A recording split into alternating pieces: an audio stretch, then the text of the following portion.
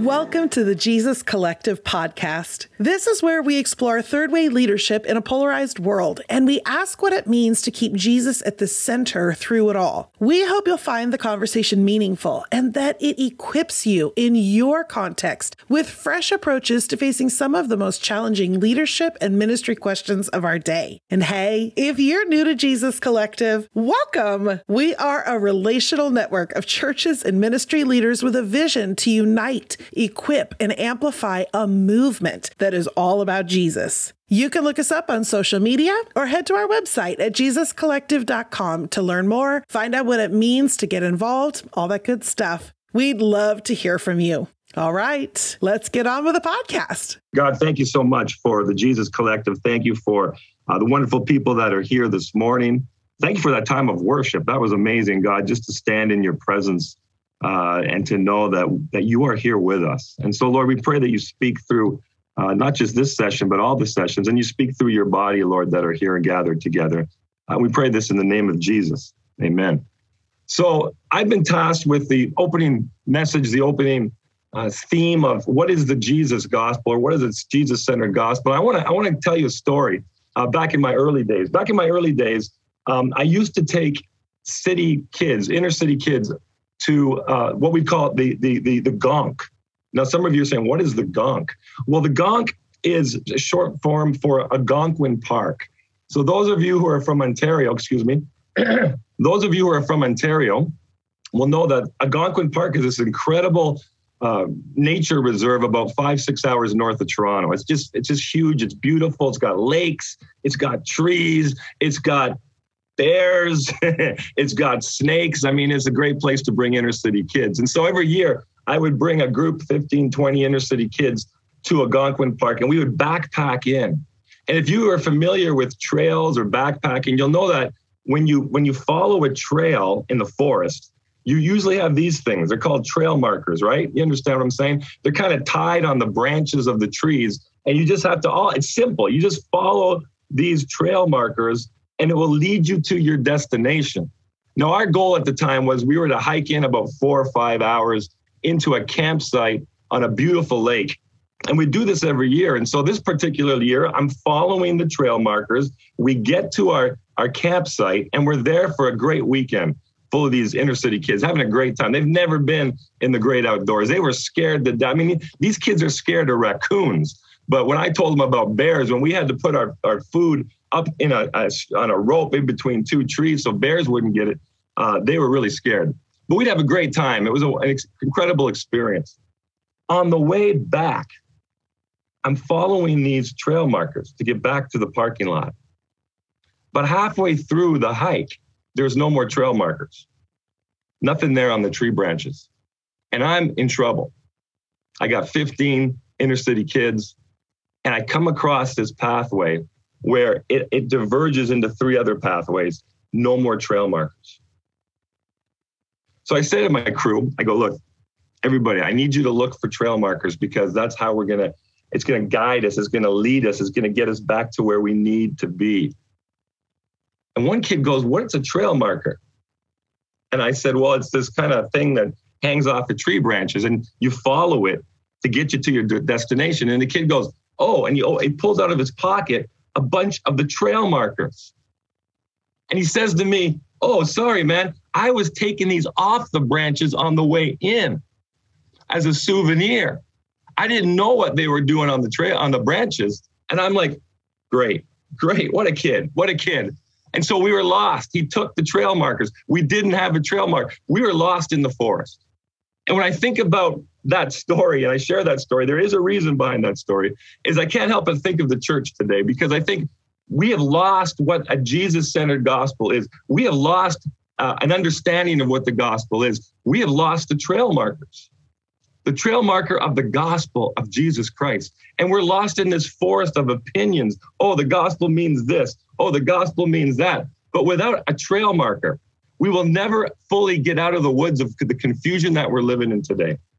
The church is confused at what the gospel is. And, if the church is confused about this, how much more is the world confused about what the gospel is? If we can't figure it out, how are they going to figure it out? And I got to tell you, we are confused. I was at a conference before the pandemic. It was full of pastors and brilliant professors. And the topic was the gospel, sort of what we're doing here for the next 2 days. And there was so much confusion as each person shared their different views of what the gospel is. So what I've been tasked to do this morning is try to come up with a definition or an understanding of what is the gospel. And so I want you to get your hiking boots on, because we're going to hike through the Bible.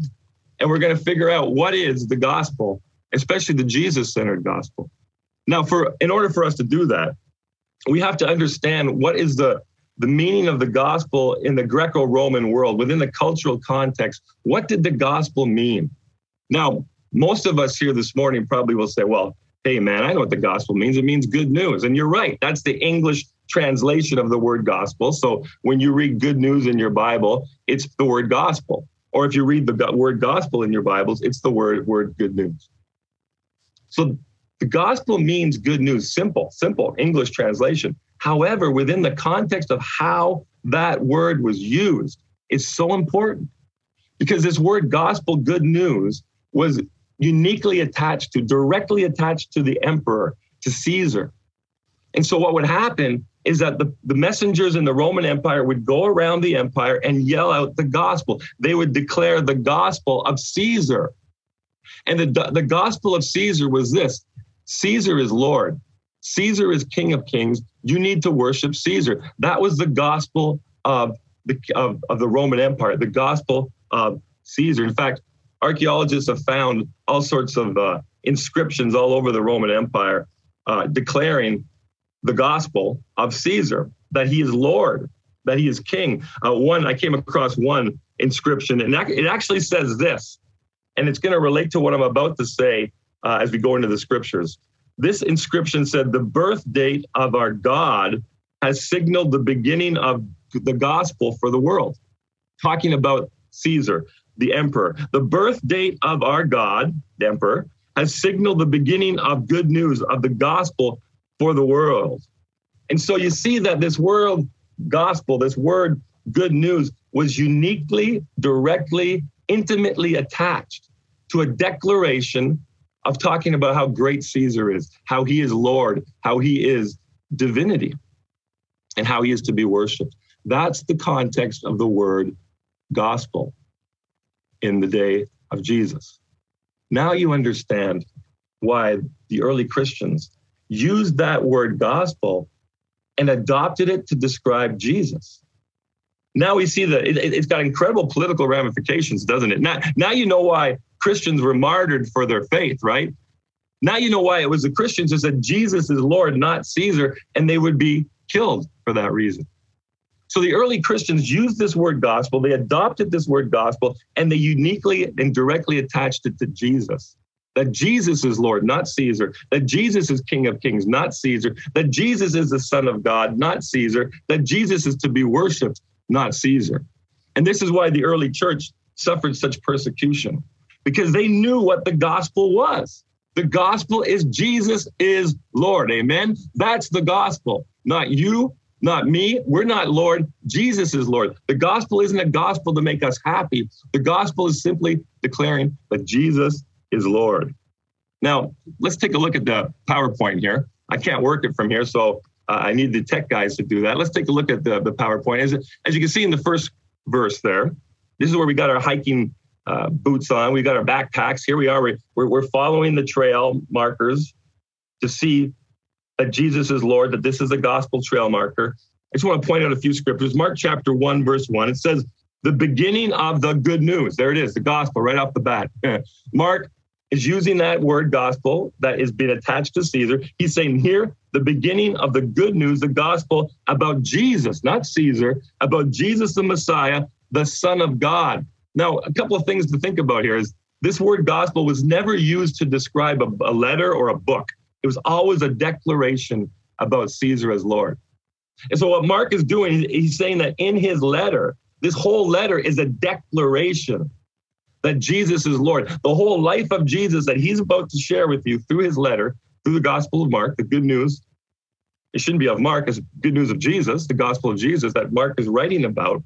The whole book, the life, death, resurrection is the gospel, that Jesus is Lord, because in the whole life of Christ, you see this lordship. He's healing. He's bringing justice to the oppressed. He's conquering the works of Satan. He's when people killed him on the cross, when the government, the oppressive government, put him on the cross, when sin put him on the cross, when death tried to overcome him, when Satan tried to overcome him, Jesus rose again from the dead. Why? Because Jesus is Lord. And that's what Mark is saying. The whole life of Christ is a declaration. And Mark also mentions that he is the Son of God. Jesus is not Caesar. That was a word used for Caesar. Caesar is known as the Son of God. Look at the next verse, Luke chapter 1, verses 31 to 33. It says this: you will conceive and give birth to a son, and you are to call him Jesus. He will be great, a word used for Caesar. He will be great, and he will be called the Son of the Most High. The word Most High actually means, that's why it's capital M, capital H there. The word Most High means Lord of Lords, above all things. Again, a term used for Caesar. The Lord God will give him the throne. Well, Caesar's on the throne of his father David, and he will reign, which Caesar was doing, over Jacob's descendants forever. His kingdom will never end. All of these words have political ramifications. All of these words were used to describe Caesar. And the early Christian writers here are using it, adopting it to describe Jesus. And finally, Luke chapter 2, verses 1, 10, 11. It says, in those days, Caesar Augustus, I love the fact that they're using Caesar here as the backdrop of it all. This Caesar Augustus, who personally proclaimed he was the Son of God. In those days, Caesar Augustus issued a decree that a census should be taken of the entire Roman world. And then later on in the verses we read, but the angel said to them, do not be afraid. I bring you what? Gospel. I bring you good news that will cause great joy. And it is great joy to an oppressed people. For all the people, today in the town of David, a Savior, another word used to describe Caesar in that time, in that day.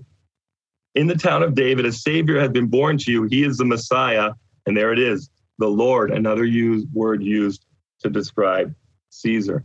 Do you see the political ramifications here? Like this, when you read the Bible now, that when you read it within the context of the word gospel being associated to the power of Caesar, when you see now how the early Christians subverted that and use it to describe who Jesus is and describe the gospel as being Jesus is Lord, not Caesar. That's our trail marker right here, my friends. That should get us out of the mess. Jesus is Lord. That's the gospel. I like what N.T. Wright said about the book of Acts. And if you study the book of Acts, you'll see this. He says this: the book of Acts has nothing to do with the popular image of people dying and going to heaven, but it has everything to do with the enthronement of Jesus and the commencement of his worldwide reign. That's the gospel. Jesus is Lord. He is on the throne. Jesus is Lord.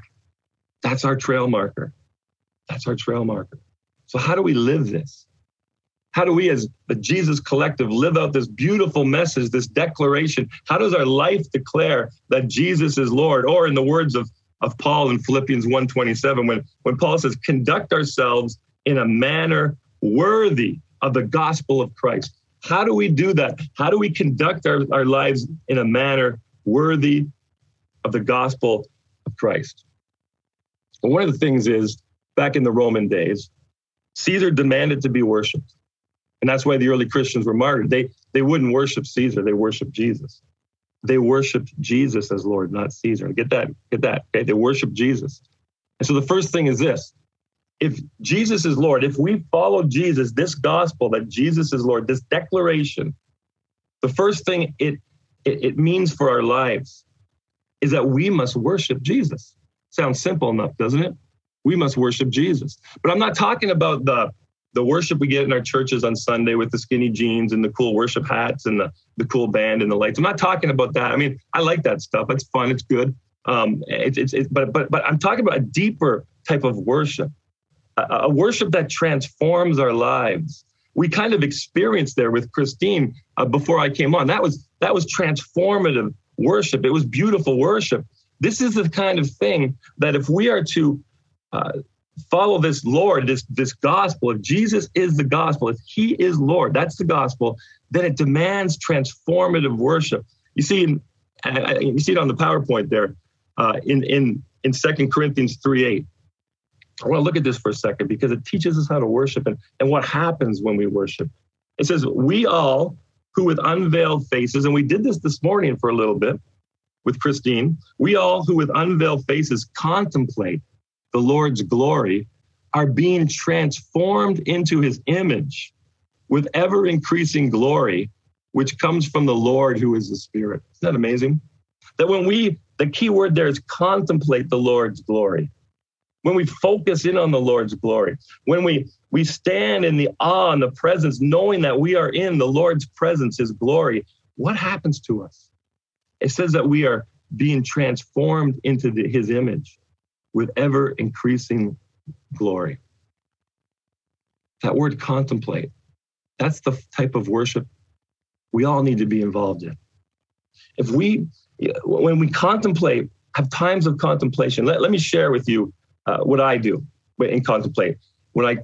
Every morning I get up, I go to my chair, I sit in my big comfy chair. I kind of do what Christine did this morning. So thank you, Christine. I sit there and I breathe in the presence of God. I empty myself of me and I breathe in the presence of God.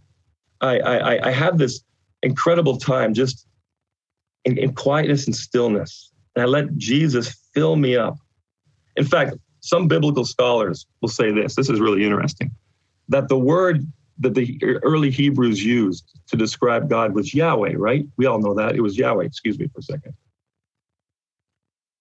It was Yahweh. Some of these biblical scholars believe that the Hebrews used this word Yahweh because it sounds like breath. Think about it. I don't know if you can hear me breathing in, but if you breathe in, let's say you're out for a jog and you're breathing in and breathing out, it sounds like Yahweh.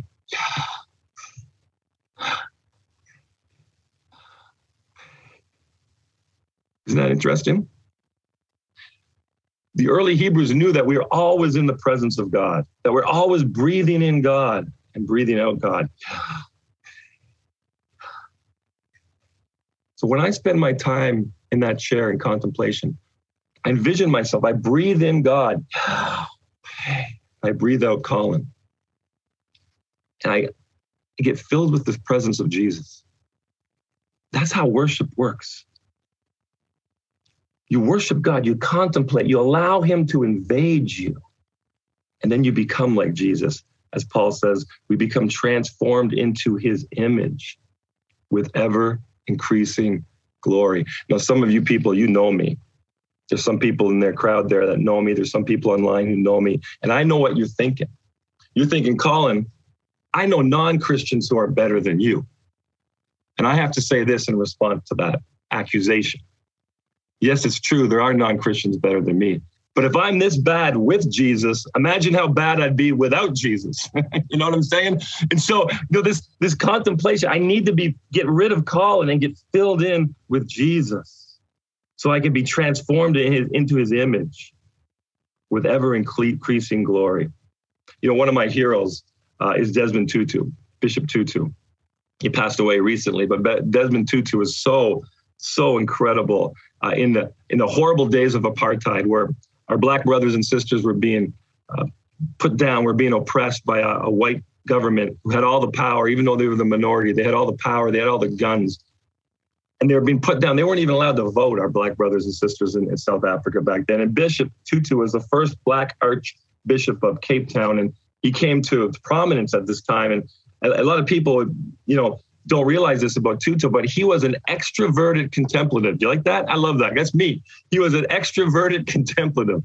You'd see his personal life. He outdoors with people, his public persona. He was such an extrovert. He was so compassionate. He was so loving. But those who knew him well talked about his spiritual practices, his spiritual disciplines, his time contemplating Jesus so that he could be transformed into the image of Jesus. One of the people that worked with him said this about Tutu and about his contemplative life. He said it soon became apparent to his staff that Tutu, the great extrovert, and Tutu, the meditative priest, were two sides of the same coin. One could not exist without the other. In particularly, Tutu's extraordinary capacity to communicate with warmth, compassion, and humor. Now get this, depended on the regeneration of his personal resources, which in turn depended on the iron self-discipline of his prayers, of his worship. The reason why Tutu was such an impactful person, if you look deep into his life, wasn't because he was courageous, wasn't because he was an extrovert, wasn't because of all these outside things that you see in Tutu. The real reason, the secret sauce in Tutu, was that he would contemplate Jesus every day, focusing on Jesus, and he would be filled with Jesus to ever increasing glory, as that passage says. He would worship Jesus and he would become like Jesus. There's a great story, I'm sure some of you've heard it, where Tutu's preaching in the middle of this apartheid. He's preaching on civil rights at a church, and the army and the police show up with their guns and their tear gas, and they march into the cathedral, and Tutu's preaching, and they surround the congregation with their guns and with their tear gas, and they're ready to basically make major arrests. And Tutu's preaching, and when Tutu sees them, he stops his sermon and he points at them.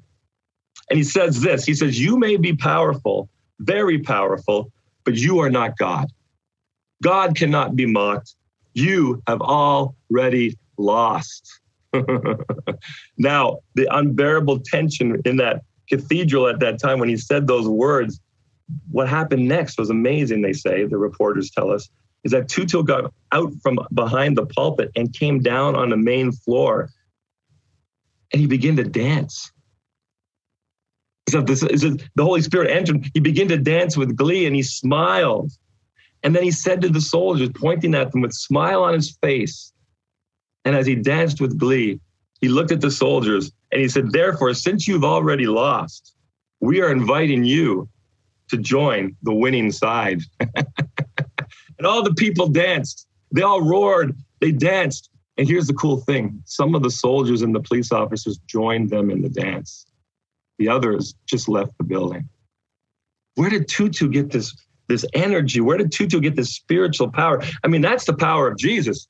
No violence there. That was the power of Jesus. Where did he get it from? He got it from his worship. As he worshiped Jesus, as he contemplated Jesus, he slowly became more and more and more like Jesus. The ever-increasing glory transformed. If we're going to be people who are followers of the gospel that Jesus is Lord, we need to realize that we're pretty weak. It's pretty hard to follow Jesus as Lord. We need to be filled with Jesus, our Lord. We need to worship. It's probably why Mother Teresa said that we are not social activists for the poor. Mother Teresa said we are contemplatives in the world. And she knew that by being a contemplative, she'd be filled with Jesus. So she would do the works of Jesus. But there's a second thing here, of course, and it's this. If Jesus is Lord, he demands our action. As we are filled with Jesus, we can't help but be like Jesus, and we can't help but act like Jesus. You know, one of the most transformative prayers in all of Scripture is the Lord's Prayer, and we all know it.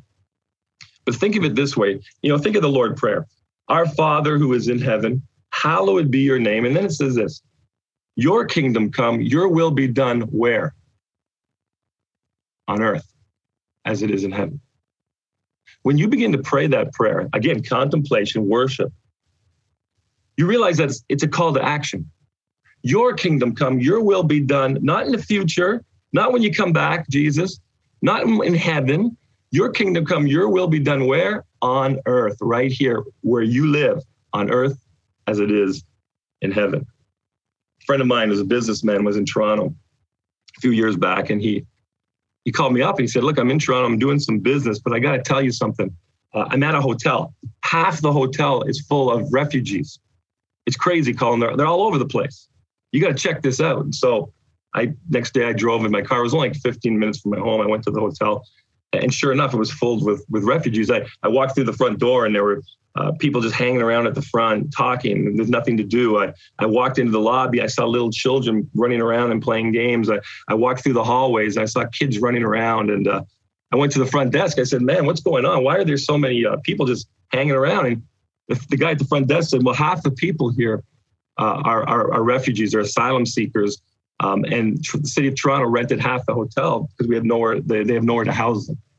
And I was like, wow. And so I began to walk around that hotel again, and I began to pray. Our Father who is in heaven, hallowed be your name. Your kingdom come. your will be done right here in this hotel as it is in heaven. On the drive back, I just said, Lord, what does your kingdom look like in this hotel? What is your will for this hotel? And I begin to feel convicted that we need to do something. And so I got out and went and spoke at churches, and I called people. I said, Lord, the Lord is at work. The Lord is calling us to act out his will, to bring his kingdom into this hotel. Who's in? Who's going to do this? And some young people signed up for duty. They accepted the call. And isn't that the way it is? It's always the young people. I love the young people. They're the ones that always take those risks. And so we had a few of these young people, a couple of them come in, and now you should see what they're doing. I mean, they're running Christmas parties for 800 children every Christmas at this hotel in North York. 800 kids. They run 4 parties, 200 kids per party. These guys are running summer break, summer camps for kids. They're running March break camps for kids. They're running after school programs. These guys are been praying and seeking God. What does God's kingdom look like? What is it? And they're doing it.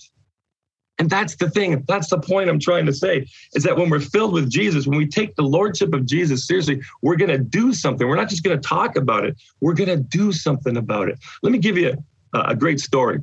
Some of you are familiar with the altar call, right? You're familiar with the altar call. The preacher preaches.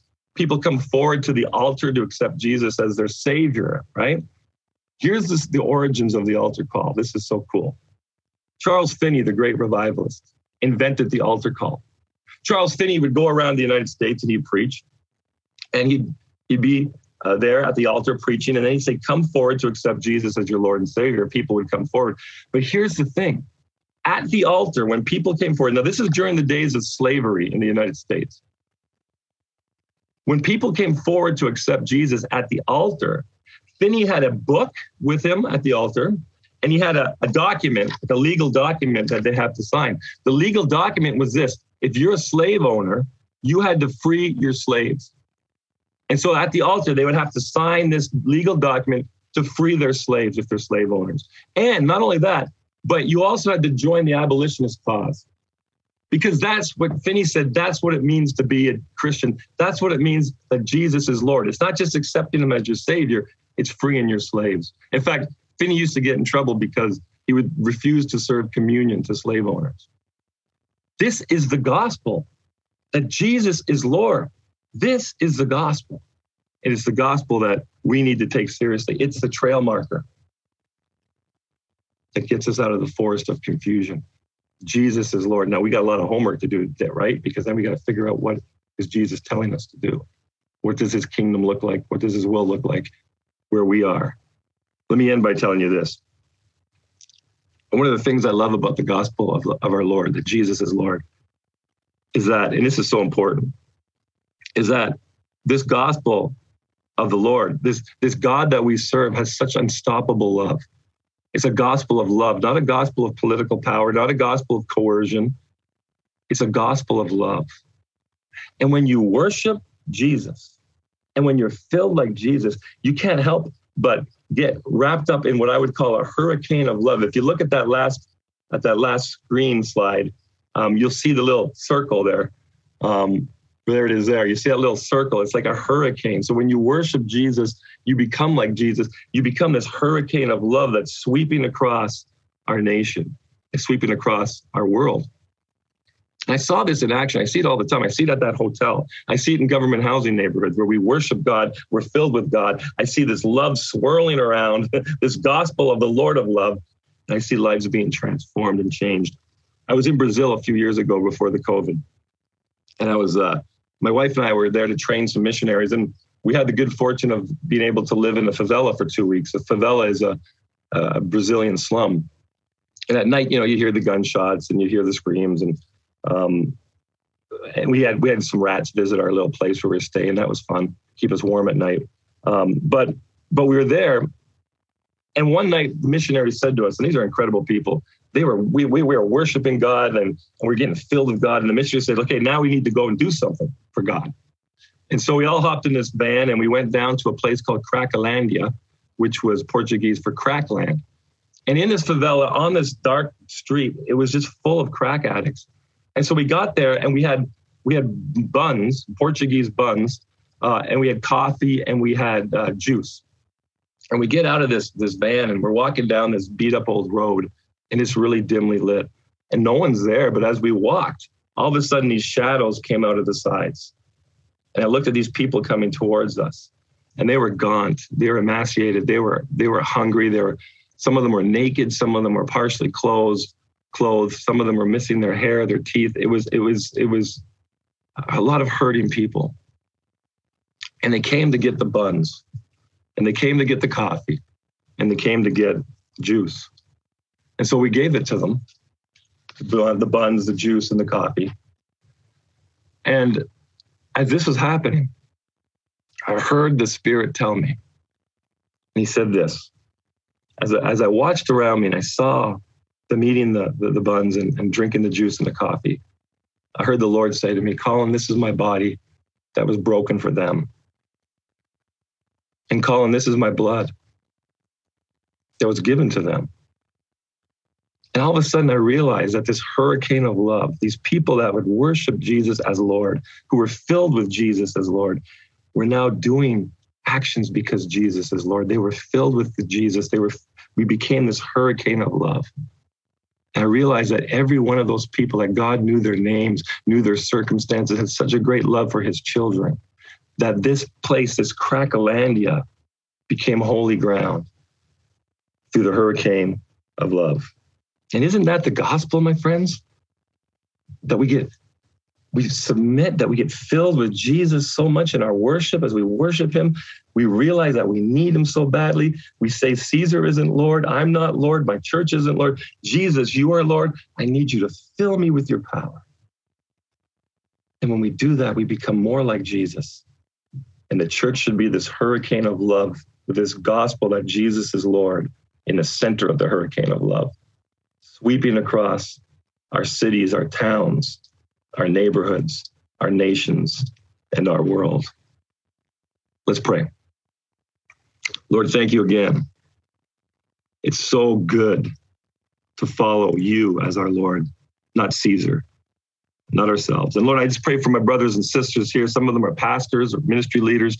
I pray, Lord, that they will be radicals, that they will spend that time listening to your voice, spend that time in prayer, spend that time contemplating, thinking, and emptying themselves and being filled with your Spirit, Lord, so that they'll have the courage and the bravery to lead like you, Jesus, and to lead under the reality that you are our Lord. Lord, I pray for our churches. The only way, Lord, I believe revival will happen, God, is if our churches bend the knee and stop making congregants, Lord. Lord, we need to keep return to making you Lord of our church. You are the head of the church. Help us to overcome the fear of people. And as Paul said, we are not here trying to please men, but God who tests our hearts. Help us to be those radicals that were willing to die, those early Christians, martyrs. Lord, we need to renew our commitment to you as Lord, but it has to happen when we are filled with your presence, because I'm too weak to even have the power to obey you. But I need you to fill me so I can be like you and obey you, Lord. So, Lord, I thank you for your love, that you're a hurricane of love, that you've challenged us to join you in making your kingdom come and your will be done here, right now, right here on earth, as it is in heaven. Amen. Thanks for listening. Don't forget to check out JesusCollective.com, where you can hear stories, find info about upcoming events and workshops, maybe even explore getting involved through partnership as a church or an individual leader. Listening is such an important part of our journey as an organization, so please feel free to reach out to us with your ideas and your feedback. Drop us a message on social media, or you can email us at connect@JesusCollective.com. Here's to keeping Jesus at the center.